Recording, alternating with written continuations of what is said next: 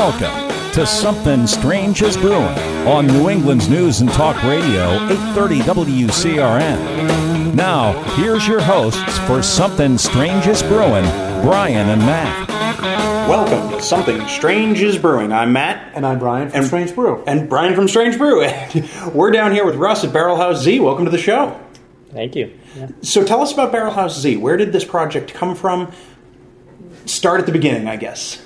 That's a long story. I'm glad you asked that first. So back in the late 80s, after we had just started Harpoon, the inception of the sort of barrel aging beers came with Jack Daniel's approaching us in a very early part of our it's 1989, I think, to see if we might be interested in aging our beer in Jack Daniel's barrels because they had a barrel problem. And I said, sure, let's give it a shot. So we took 20 other barrels. We put it on our floor of the warehouse at 306 Northern. And beer came out. It was awesome. And Rich Doyle and Dan Canary and I looked at each other and said, nobody's going to buy this. This is 1989. We were having trouble just trying to get people to understand what the difference between an ale and a beer was at that point. That's how much the craft beer industry was in its infancy in the late 80s, especially here in New England. And so I kind of put that away for a while. Left Harpoon in 1992. It was a long slog first 6 years of the brewery's development, and got married during that period. Started having kids, and we were working crazy hours for very little pay. It was time for me to move on. So I got my MBA. That's when I met Todd Mott. Todd came in 91. We overlapped by about a year, and I left in 92. And I went on to build a bunch of breweries as a brewery engineer and sales representative for JB Northwest, which is one of the larger craft brewery producers, in the country now. At the time, they were still pretty small. So I built close to. I actually lost count in the 90s how many breweries I designed and built and started up on other people's behalf. But it was all east of the Mississippi. A couple of them north of the border, and the last project they did was south of the border. Then somewhere along the way, I got involved with in the late 90s, I started thinking about something I had started off with as an undergrad, which is a little bit of a technology geek. And I got involved with a company that wanted to produce fuel ethanol, biofuels, from wood waste and grasses. I ended up going to work for them. They recapitalized and restructured the company in the early 2000s and got into the industrial biotech world as a technology manager for a company that eventually got bought by BP, British Petroleum.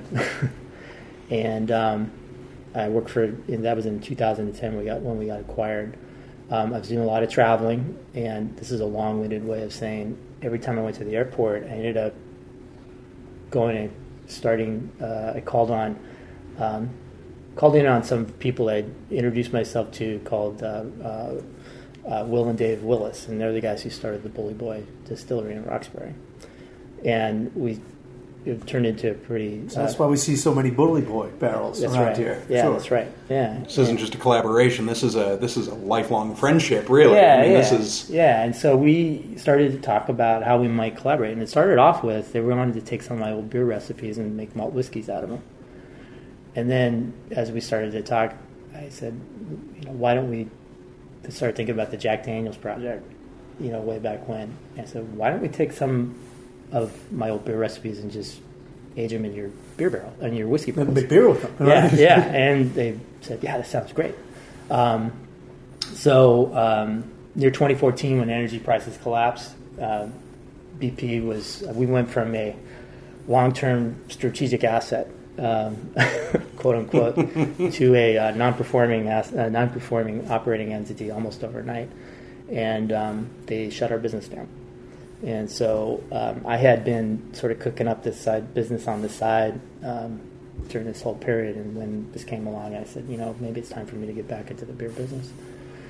Get off the plane, do something very local, and lived in the South Shore since the early 90s. And so that's how Barrel House Z got started. So put together a business plan, Bully Boy and Harpoon both provided some seed capital, became my at the time my major partners. We went out, raised some more money to build this place, and so now they're my minority partners. It's 2 years later, this is where we are. The place looks fantastic, by the way. Thanks. I mean, for anybody who hasn't been here, you have to check it out. I mean, there are barrels everywhere. And I don't know why it was such a surprise to me, but everything is made out of barrels. It's neat. I mean, it's got a farmstead appeal to it of working with what you have available and around, and building a life out of that. And it's a real neat dynamic to see everywhere you look in here. The barrels are being repurposed. They're being used for one thing or another that still seems to really harken back to the barreling that's happening on the other side of the glass. Absolutely. What do you think is your most unique repurposing of a barrel? Or the most exciting repurposing of a barrel, you'd say? The giant Jenga set cart. Yes. That was awesome. That is awesome. In all seriousness, I think our Adirondack chairs, which are outside in the beer garden. Those look comfortable. Those are all made out of barrel staves. Might end up napping. How many afternoons have you spent napping in those chairs? They look like chairs that you could just zonk out in for 8 hours at a time. Do I look like I get much sleep? You have to rouse up the customers. Sir, tap room's closed. Speaking of tap room hours, what are the tap room hours? So Wednesday, Thursday, 4 to 9. Friday, Saturday, noon to 10, and then Sunday, noon to 8. We are open as well, though, for private, either corporate or fundraising events on Tuesday nights. And we are starting something off. We just started this week called Beer School. Beer School is probably going to turn into a 2-part series instead of a 1-part series, because we found there's a lot of interaction involved. We start off with sort of the origins of beer and history, all the way through how beer is made and flavor profiling, etc. And I think it's easily done in 2 parts instead of 1. How does one get into beer school? You show up with $20. Show up with $20, and when does it happen? Boy, it could be the best $20 21 plus license, of course. And of course, yeah. It's Monday nights at 6:30. Monday nights at 6:30. You can learn something. And we just started it, so it's probably going to be, the next one might not be for another month. So pay attention to maybe the website, get some info on that. Website, you can find out about that. You find us at www.barrelhouseseed.net or on Facebook, Instagram, and Twitter. What would you say is the most active place where we can find out? Do you have a current tap list available? Where would be the best place to go? For content like that, Facebook.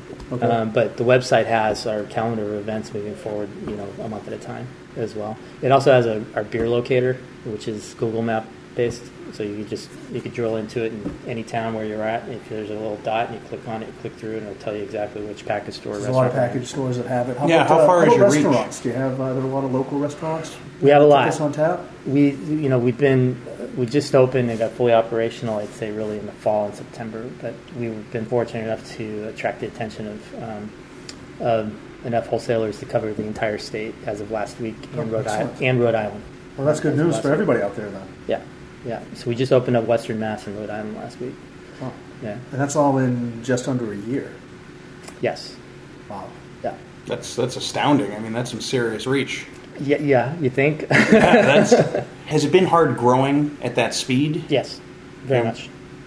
We, you get 2 businesses really here. You have a tap room, which is a business in and of itself, and then you have more what I call the traditional wholesaling business. We started off self-distributing, and we decided that to grow the way we wanted to grow, it was going to be a far more expedient way to grow in a shorter period of time, probably spend as much money and take much longer to do it from a self-distribution point of view. It flies in the face a little bit with what I see a lot of newer breweries doing right now. A lot of guys are just doing self-distribution. But I can imagine with your prestigious brewing history, you might have had a little easier time getting distribution than some people who haven't been at it since the 80s, I guess we'll say. Yeah, maybe. Sometimes it pays to be, old and bald. Yeah, drank it. I've had a lot of your beers. They've all been fantastic so far. Gray eyebrow. Gravitas. Instant gravitas. When you set up shop here, did you expect it to explode like this and have all of these barrels? Man, I always swing for the fences. Yeah, I mean, I don't think you could be a successful entrepreneur and not set high expectations for yourself. It's got to be. I mean, it's got to be really rewarding to see that in just under a year you've got such expansion. I mean, since we've been here, there have been people coming right up to the doors just checking to see if you're open yet, and that's been really exciting to see as well. I mean, that's got to be a lot of fun. Almost, yeah. So almost there, and you're tucked right into this industrial park here. Yep. It's a little bit of a place we often get the comment, boy, I thought I was lost. Just when you're about to give up, you see the barrels. You see the barrels. That's exactly right. We hear that all the time. Just, you're like, you're going into this, especially at night, going into this dark street, lots of potholes in an industrial park, and all of a sudden you see the barrels. But give it a couple of years from now, the barrels will have stretched down the street. You'll be selling them to your neighbors. You'll be everybody. Oh, you guys could use some planters too. Yeah, exactly. You'd be like Barrel House Z neighborhood. We hope so. All right. Well, speaking of the neighborhood, we're going to stick around in the neighborhood, and you should stick around too. We'll be right back with a little more Something Strange is Brewing. Stay tuned.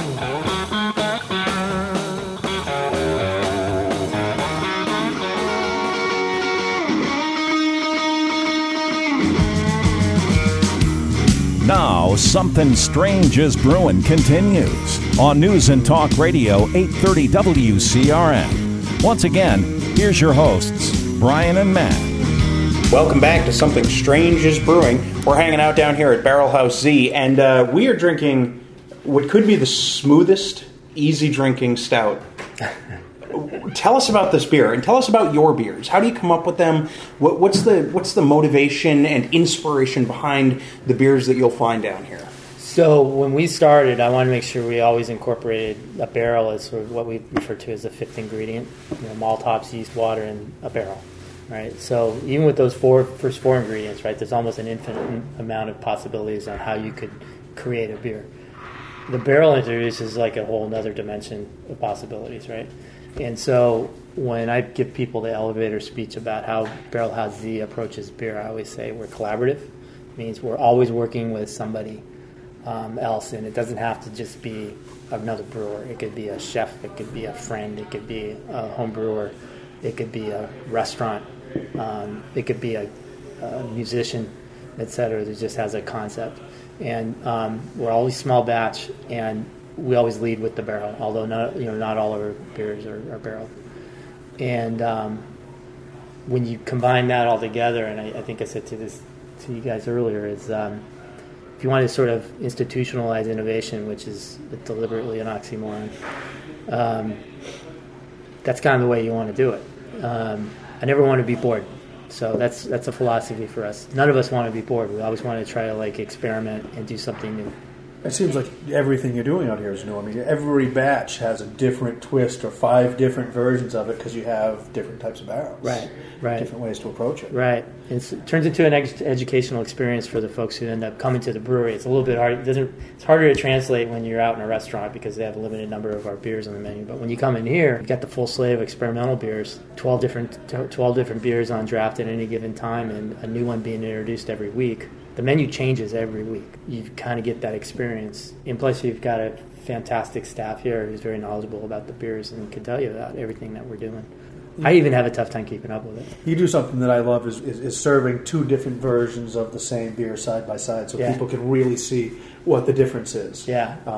And kind of feel like they're a little more part of the process. Yeah. It's really interesting, especially if you're paying attention. Great when you have some time to talk to the bartender or the brewer, in this case, and get that info where you really know what you're doing, why these beers are like the same origin and are 2 totally different. 2 totally different beers, yeah. Same base beer, 2 totally different beers because of the barrel. And really, I mean, or that the was, lack of. Yeah. And that was, that was a mistake that I made earlier. Was almost not trying it, upon your recommendation to not finish the first one. I'm going to call BS on this. Matt almost not trying a beer. No, but drinking the wholity or the completion of the first beer before even trying the second one. I saw you slamming it. Yeah, I had to stop you. And that was the problem. Is that Sunny in '79 is so drinkable, but boy, it's so drinkable that I would have missed a whole experience hadn't you stopped me to try the other one too. I would have poured you another. There's something to be said for just how complex a barrel can make a beer. Do you have a particular barrel that you like more than another? No. We're constantly experimenting and exploring, and sometimes even the same types of barrels come in more wet or more dry, or they might be the same type of style. You know, a rum barrel is not always a rum barrel. Depending upon where the rum barrel came from, the origin of it, it's two different flavor profiles.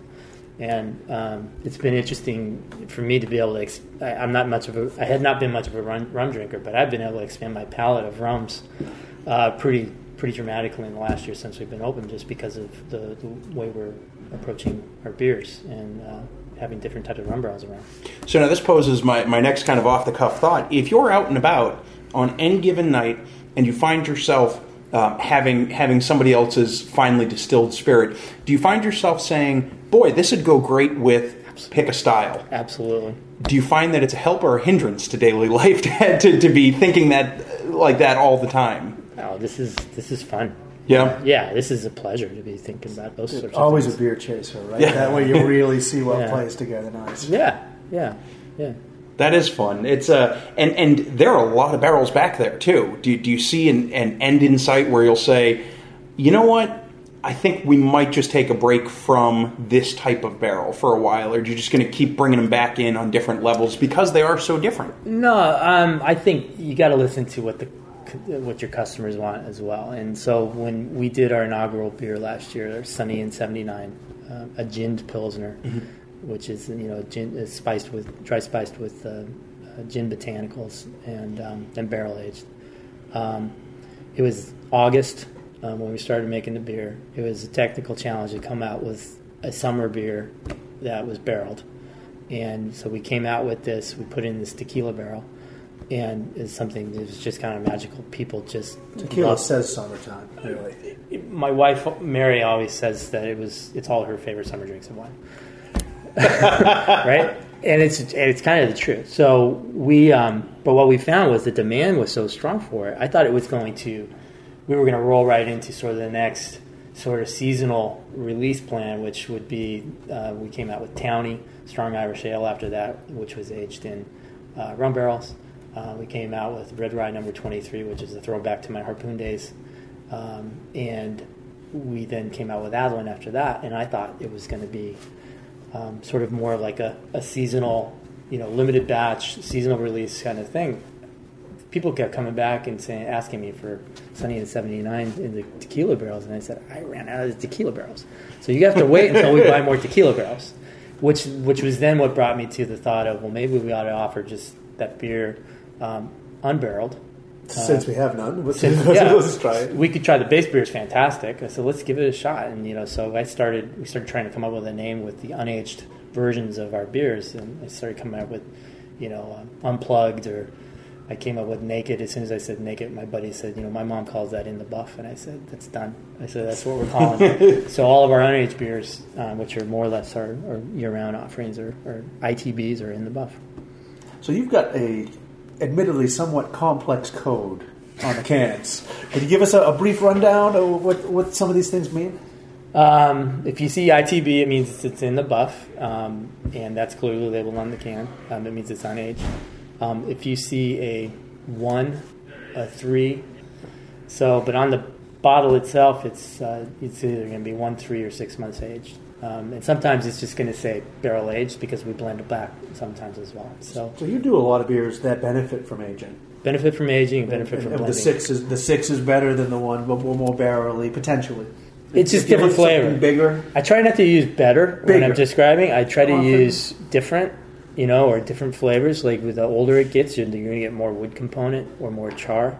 More astringency. If it stays in the barrel longer than that, you're going to start getting more of those oxidative notes, which are more reminiscent of sherries and, you know, ports and dessert wines. Do you find that those age better still? The larger number, the ones that are aged continue to age better than the ones that are absolutely in the bottle after it's packaged. Absolutely. So it's just like wine. If you're like me and you've got a cabinet at home that you intentionally put beers away in to prevent yourself from drinking them, this is really a great opportunity to take one of those beers out of the pack and just The same chemistry that works for wine and extended aging in the bottle works for a beer. You know, so in the way they treat it, one of the ways you extend shelf life for wine is to, you know, age it in wood. One of the things that we're doing here. It seems like some of your beers would be the perfect candidate for like those giant bottles. Yeah. The large, giant corked bottles that you really intentionally put away. Yes. And this, see that someday? Yes. This stout, this is the Adeline Stout, and I have to believe this is one that you just want to take a bottle of and forget about it for 5 years, and just wait for that moment when it's like, this is it. I'm trapped at home with 6 feet of snow outside, and I'm popping this bottle next to the fire. I'm never that patient. No. Who is Adeline? So, Adeline. Adeline. Sorry. I'll drink. I'll drink.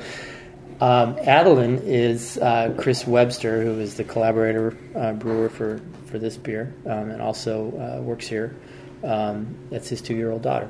Oh, that's great. So this is his baby. Who's going to age 19 named more after, years. Named after his baby. That's wild. And I mean, it's still this beer is 8.8%. I don't know if we've said that on the air, but it doesn't hit you like it's 8.8. I mean, this drink's so smooth, and there's a little bit of warmth, but not a ton of aggressive burning warmth. Like this is a beer that really is beautifully done. Smooth Imperial. Yeah. So the geeky part of that is short-term aging. Actually favors more of the tannins that are shorter or softer on the palate, and it actually provides this mellowness.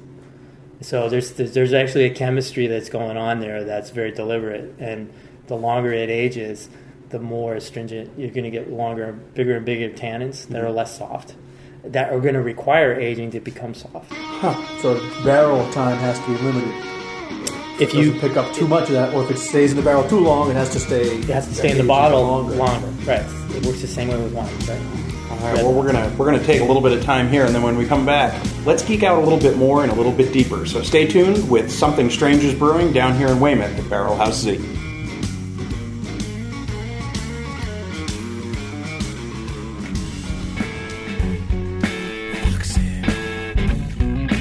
You're listening to Something Strange is Brewing on New England's News and Talk Radio, 830 WCRN. Once again, here's your hosts, Brian and Matt. And we're back with Something Strange is Brewing down here at Barrel House Z. And right before we took that last break, we started to geek out a little bit over how long something should be aged to get softer tannins or harsher tannins that then in turn need to mellow. You mentioned during the break that you've got a lot of training in wine. Yeah. How does that translate to the beer side, especially in terms of some of those aging characteristics? Because I know I myself have that wonderful cabinet where I put something to forget about it intentionally. How do you best age a beer, especially one that's already been aged in a barrel, to really get the best out of it? So I think it's pretty important that you pay attention to how the brewer, in this case, or the winemaker, in their case, how they produce the wine or beer in the first place, because it has everything to do with how long you're going to age it on the shelf.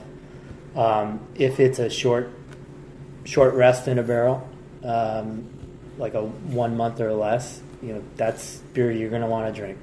You don't want to necessarily put it on the shelf. It's actually going to deteriorate.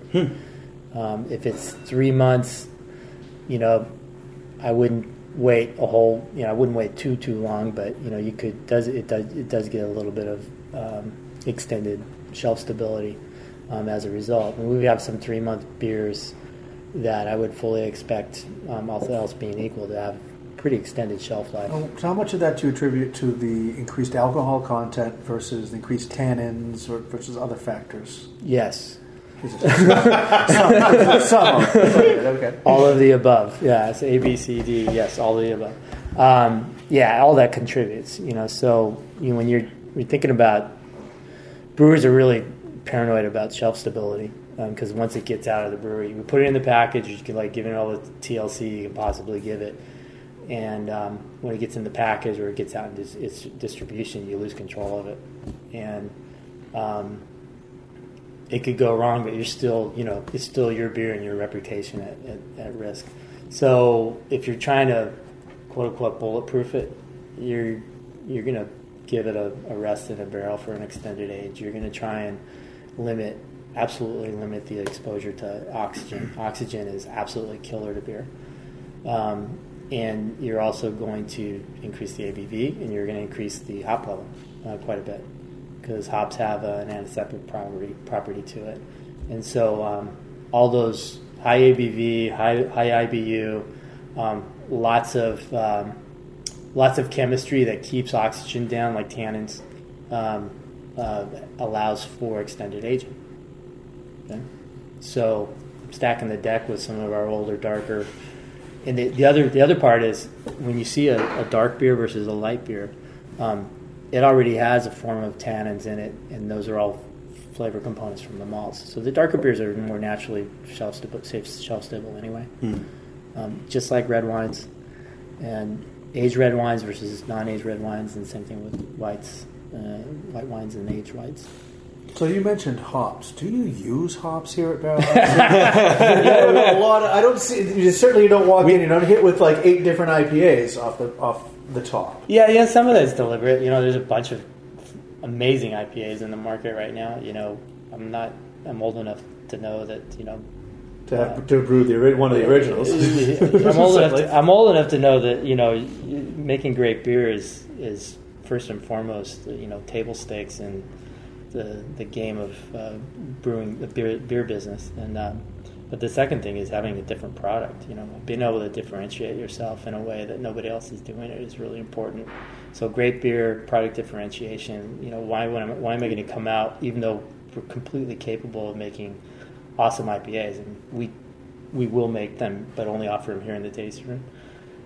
Yet another reason to come out here to Weymouth. Yeah, it's kind of deliberate, but we do get people walking in the door going, what's your best IPA? That usually turns into a kind of an interesting conversation that either sticks or doesn't. Some people just want their IPA. You do realize where you are. Yeah. You realize what you came here for. Yeah. So, we can provide that for Yeah. you, but you might want to try some of the, quote, local flavor. Yeah. That is the points of differentiation. And that's exactly how the conversation goes. Yeah. Because if it's going to be an IPA here, it's going to be a barrel-aged IPA. Right. And that's going to change. That's going to change the flavor. So if we had an ITB IPA next to a barreled IPA, the chemistry, the tannins and the polyphenols in the wood actually complex with the bitterness components and the aromatic components from the hops. It actually dampens it, kind of mellows it out a little bit. So the overall effect is you come up with this smoother, less aggressively bitter, less hoppily aromatic beer. It's still there, but it's just kind of masked a little bit. So in that regard, it almost becomes more of the traditional British approach to an IPA. Exactly. This was shipbound. There was never an intent for this to have that unnaturally resinous, aggressive, hoppy character that has become the modern IPA, although the modern IPA is now nothing like New England. Yeah, nothing like that at all. It's nothing like that at all. Soft and juicy and mouthfeel and everything. It's kind of ironic. Yeah. when you look at, having come from, the precursor to the archetypal and classic IPA of Harpoon, when you look at the way that style has evolved, do you think the IPA is sustainable in that regard, where it's gone from being the Harpoon to the Heady Topper to now the Treehouse, and you see this kind of evolution of the IPA. Will it continue, do you think, or is it going to reach a point where people are hopped out? No, I don't think that's the case at all. I think there's going to be a market for anything, and I think the IPA category, unfortunately, has become known synonymous with so many variations on that style. I find it a little frustrating, only in that you put a label to something and people have an expectation depending upon what IPA that they have, right? And so it could have been a black IPA or a white IPA or a aggressively 90-minute IPA or something like that, and then you have your own IPA and it's not their IPA. Well, we mostly topped out early on with, from IPA to double IPA to triple IPA. So it gets stronger, it gets hoppier, it gets more alcohol. Boom, you hit the wall at some point, it can no longer be an IPA. Now suddenly it's a hoppy barley wine. So then it comes back and it tries to explore some other characteristics of the hop, where it's not just, it could still be a hop bomb, but it's not bitter your face off. It's not an IPA. And it's it breaks the style guidelines. Yeah, and that's okay. Yeah. And my feeling is, just don't call it. It could, if you like the beer, it doesn't matter, right? It doesn't matter what you call it, but that's not the way most people are wired. Most consumers need that initial cue to get them attracted to try it in the first place, right? And it's something they can tie it to. Even if it's a fusion of two flavors, tell me which two flavors it's a fusion of. Right. Otherwise, I can't ground it to anything. And yes, it's all ingredients, but what do I... If I don't know what I'm drinking, sometimes it's tougher. You don't know what your expectations are. I mean, I like it, but... What is it? Like, what is it? Yeah. Oh, great. This is a perfect version of that. Thanks for letting me know. But in that regard, that makes it even more exciting to think of the prospects of putting an IPA back into a barrel. Yep. And really seeing what that... back around the world. Yeah, exactly. Really getting a chance to see what that would... Turn it back to the original. Yeah, exactly. Yeah, it becomes full circle at that point. You get to really see what that wood characteristic and the tannin character could bring and soften out to those hops. What a neat thing that it's come this far. I can't claim to be an expert in the origins of the IPA, but my understanding is it needed to withstand that arduous voyage from the UK to India, and they needed something high in alcohol and well hopped and barrel aged, and that was a way to preserve the beer for the voyage. See, some of these strong beers really actually remarkably travel a whole trip around the sun. 1 year plus with aging, right? Yeah. So that's what it means. The ultimate barreling experience is a year around the sun instead of a year around the world. Sounds like a name of a beer. So what's your biggest beer?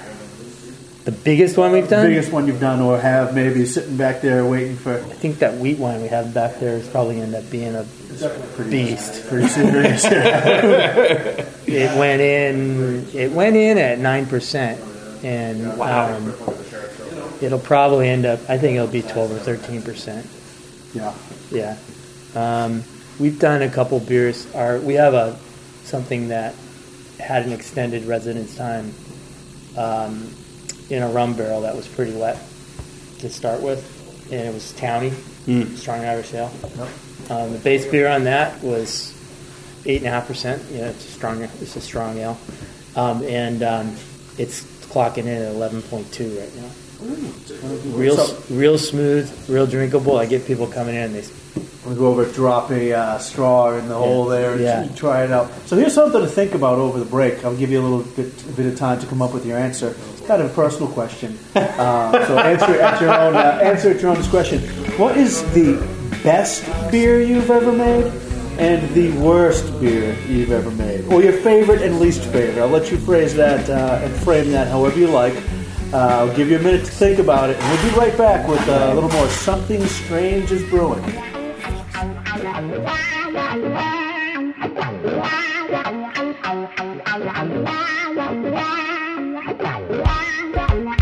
Now, Something Strange is Brewing continues on News and Talk Radio 830 WCRN. Once again, here's your hosts, Brian and Matt. Welcome back to Something Strange is Brewing. We're down here in Weymouth with Barrel House Z. Before the break, we posed possibly the hardest question out there. Your favorite beer that you've brewed and your least favorite beer that you've brewed. What can you tell us? You want me to start with the least favorite or the? I'd like to finish strong. Let's finish strong. I know I'm drinking right in front of me. What was the phrase from earlier? Hit for the fences. So let's start at first base and aim for the fences. All right. Back in the early days of Harpoon, it was tough business. We were doing everything we could possibly do to literally keep the lights on. We wouldn't even buy our own pens. That's serious. We did a lot of things, like we did a lot of house beers for restaurants. And restaurant, not to be named because it's still in business, although they're not doing this one product. They ended up in our tasting room one day and they had one of our lighter products and they said, "Can you make a beer for us?" And I said, "Sure, we can make anything for you." We can do anything. They wanted basically our version of mass-produced Coors Light or whatever. What's your lightest beer so we can put our name on it? What's your lightest beer so we can put our name on it? So we made it for them. We had the account for about 3 years. You go to Something Strange is Brewing. You can check out these and other radio shows that we've done anytime. My favorite beer happens to flash forward to 2008 when I'd been out of the beer industry for quite some time. And the folks at Harpoon asked me to come back and be a guest brewer for their 100 barrel series. And at the time, I said, you know what, I've always wanted to try is a rye beer. And so we came up with this beer called Old Rusty's Red Rye Ale. You're not Old Rusty, are you? I'm Old Rusty. You are Old Rusty. But at the time, the joke was, I had been out of the beer business for so long, I was old and rusty. That's not for the lack of red hair. No, it's not for the lack of red hair. So, but it was... I would get kicked out here. I shouldn't have said I blame Old Rusty for this one. So, 23 is symbolic. It was the 23rd beer in the 100 barrel series. Oh. Okay. So, it was sold in these half-liter bottles, etc. And I always thought what would be kind of cool when we started Barrel House Z is to capture a collaboration with the original founders of Barrel House Z, Harpoon and Bully Boy, and do it in a way that would be with my favorite beer. So Double R23 is Red Rye number 23. Going back to Harpoon 100 barrel series, aged in Bully Boy whiskey barrels for 3 months. And that's what we have here in front of us. It's my favorite beer. It's wonderful. I'm thinking it's great. I'm looking at a few different versions of it right here. Yeah, right. You got I got to catch up. The deconstruction and the further collaboration with Maine Roots. Yeah, That's reconstruction. We got reconstruction. We did another version of the same beer, aged 1 month in Jamaican rum barrels. Jamaican rum tends to be very assertive in the rum world. Jamaican be buzzed, that's for yes, sure. Exactly right. Yeah. So, and the barrels were pretty wet. So we took a base beer that was about 7.5%, and it turned into almost a 10% beer. Wow. As a result, so it comes across now. It's been on the menu all year. It has a great following. People love it. But it's a 10.4% beer. When you get some of these barrels in still sloshing around, do you ever just like dump out a little bit of what's left, yes. run it through a coffee filter, maybe clean it up, and so that's one way to. Yeah, and sometimes we deliberately cool them down. So we came up with an approach to fermenting in a barrel, which we call a fib. So fermented in barrel. We actually fill the barrels with hot wort, and we wait for it to cool down before we inoculate it with yeast. And we end up not try this at home, because it sits for a couple of days at these high temperatures. Things can technically go drastically wrong if it's not treated properly. Well, you could get a spontaneous fermentation out of that, over time as well. So I mean, which you don't want when you have that many barrels sitting back there. Not at commercial scale anyway. Now, when you do that, do you let them cool completely naturally? Do you bring them into a cooling room? Is it just it happens how it happens? Yeah. Wow. Yeah. That's incredible. We don't do a lot of it. I feel like there's probably a lot of taproom only exclusives that come through here. We not only do a lot of taproom exclusives that are only available here and not in the broader market, but we're about to start off something yet to be named, but it'll be like a rare barrel series. It'll be like a members club kind of thing, which we won't even offer in here. It'll be like on a closed session on a Monday can't night. have it not available kind of beer. It'll be kind of fun because it'll be for the real serious beer enthusiasts. We're going to close off the room for a couple hours on a Monday night and have the brewers in here talking about the beers. So you get to exchange ideas and talk about it, and they'll only be available that night. Do you have any ideas when this is happening, or any events coming up you can share with us? Not quite yet. We're right in the midst of the conceptual development of it, but it should be rolling out before the fall. So have to stay tuned to the Barrel House Z website and Facebook. Get some more info there. Absolutely. When it happens. Yep. Absolutely. Yeah, looking forward to some fun stuff. We saw a lot of barrels back there that are sitting. Yeah. So how long does stuff sit? I mean, I know you have 1, 3, and 6 months. Do you have anything that's going to be longer? We do. We have one of our year-round offerings is called Townie Strong Irish Ale. We aged that initially for 1 month in rum barrels that were domestic, and also a little bit. So we used 3 or 4 different types of rum barrels, much different than the Jamaican one. They're really smooth. It's a fantastic beer. But what we did with a portion of it is we re-barreled it. So we took it out of the rum barrels, and then we re-barreled it into whiskey barrels. Oh. And those have been put away now. They're probably 8 months old at this point. and we're going to release them closer to the holiday in the after Thanksgiving. So big beer season.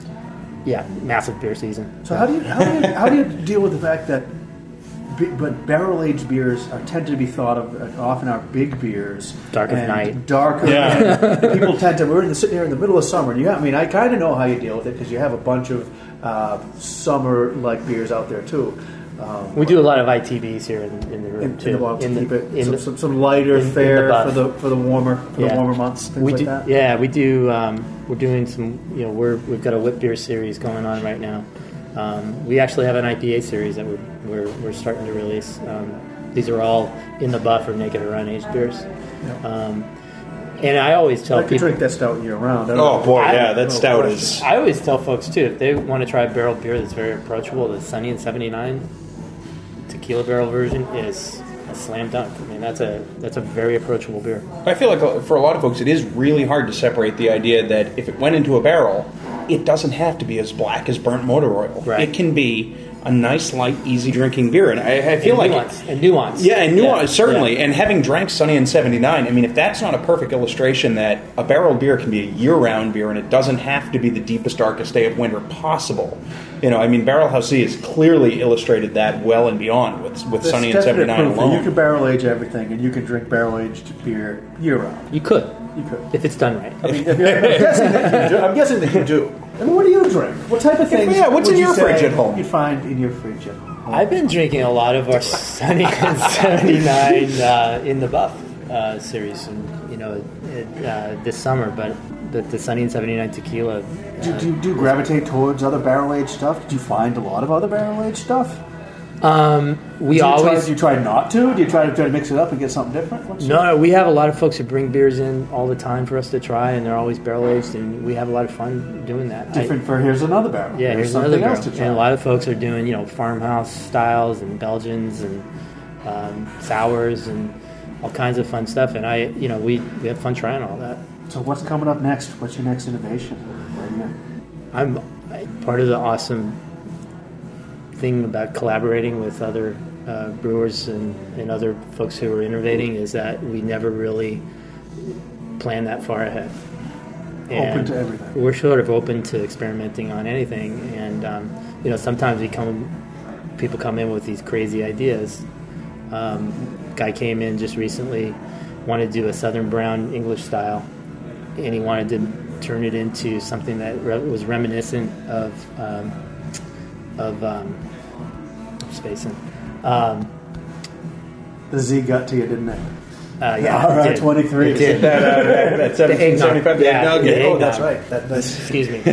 So, he wanted something to come with reminiscent of eggnog, and I thought, that's kind of crazy. Let's do it. So let's put it in a rum barrel. And nothing too strange. It was nothing too out there. And it's a killer beer. It's an absolutely killer beer. So I want to be surprised. Shit, I'm 54 years old. You gotta surprise me every now and then. You're doing pretty good. You can still surprise yourself, that's for sure. Been doing this a long time. You've been doing a hell of a job of it. I got to say, here's to Barrel House Z. Absolutely, great Barrel House Z. This has been wonderful. Thank you so much for having us on the show today and letting us go see the inner workings of the barrels and the brewery and just everything that's going on here. People, you've got to get down here to Barrel House Z in Weymouth. You're gonna be really excited for the future here. Yeah. What a great thing. Try to put one of these away for a little while. We'll see how that works. Absolutely, but for now, unfortunately, we got to put the show away for a little while. For Strange Brew, I'm Brian. And I'm Matt, and we're here with Russ down at Barrel House Z. And Something Strange is Brewing. Cheers. Cheers. You've been listening to Something Strange is Brewing on News and Talk Radio 830 WCRN.